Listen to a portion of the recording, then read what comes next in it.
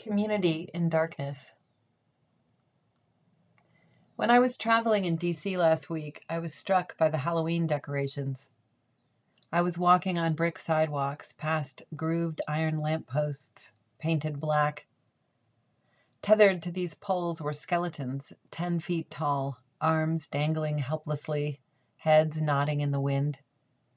They towered over me as I passed. A hooded death, empty of face, swayed over a doorway. The house nearby had a different vibe. The tiny front yard was swamped by giant orange inflated pumpkins, motors humming inside, bumping against one another and rising to the height of the windowsill.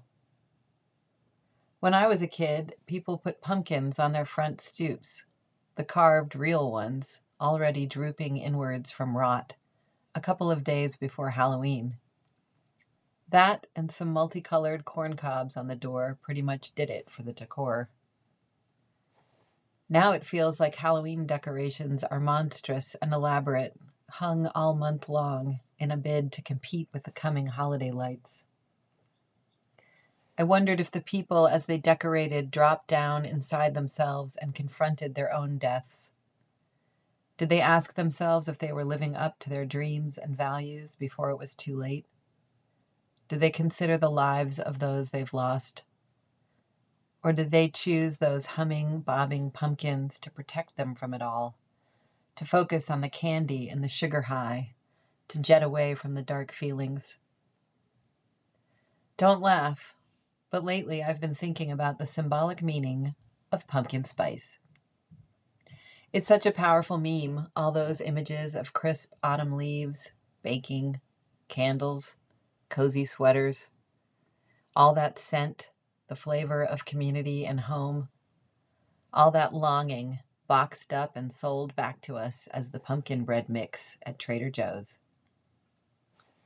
There's such a tension here between fall as a space of burrowing down, gathering, firelight, storytelling, and fall as the harbinger of decay, of returning to the earth as bone.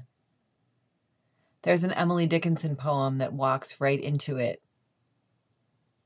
The name of it is autumn. The hue of it is blood. An artery upon the hill, a vein along the road. Great globules in the alleys, and oh, the shower of stain when winds upset the basin and spill the scarlet rain. It sprinkles bonnets far below. It gathers ruddy pools, then eddies like a rose away upon vermilion wheels. Commenting on the poem, one teacher of mine said, "That's Emily Dickinson for you. Everyone else is kicking leaves, and all she sees is a bloodbath." I'm an only child. At this time of year when I was young, I'd sit in the back of the car, quiet, while my parents drove through the dusk. I'd look for the houses with squares of yellow light glowing out into the gloom. I'd watch, looking for people inside, imagining how they lived. I felt like the child in a fairy tale, locked out in the cold, scratching at the window to be let in. It's easy to feel that everyone else is gathering and you are the bereft, the grief-filled, the one who will be defeated by the darkness. You come home, switch on the light, hear only the ticking of the cheap kitchen clock, feel the coldness of air that hasn't moved since you left. It's necessary to hold on to the dying and the loneliness of being alive, even as we gather and huddle, filling our kitchens with cinnamon, nutmeg, ginger, and cloves. What does it mean to assert that we can all come together under the sign of pumpkin spice? Does it paper over the pain of what is being unearthed in this moment of reckoning, when as a nation we are being asked to face and overcome generations of racial and sexual violence? Is the kitsch of the season a kind of violent subduing of that which must arise from its entombment? I don't want to be a mechanical pumpkin, my face plastered with false happiness, when so much is at stake, so much must be named. And I still long for community, for a hearth around which we can all sit and share stories, to say the syllables of what we might become. It makes sense to me that trying to imagine the death of the dominant culture and of ways of being that have been practiced for centuries would engender rage and terror. It makes sense that the unknowing of where we will be on the other side is enough to make people freeze up, not want to speak.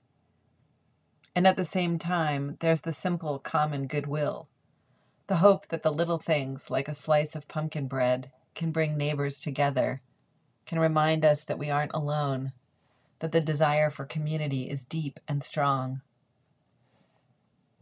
So how do we love each other and bring bread and yet also have hard conversations, fight the violence, name the ways it tears at our hearts and breaks us?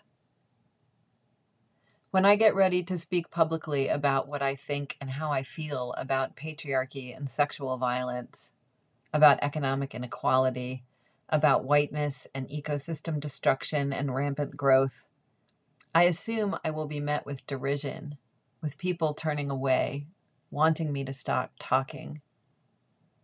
But lately, I've been encountering people whose shoulders relax when I say these things, who exhale with relief when I make the opening in conversation. I'm still shocked when they step toward me and share back.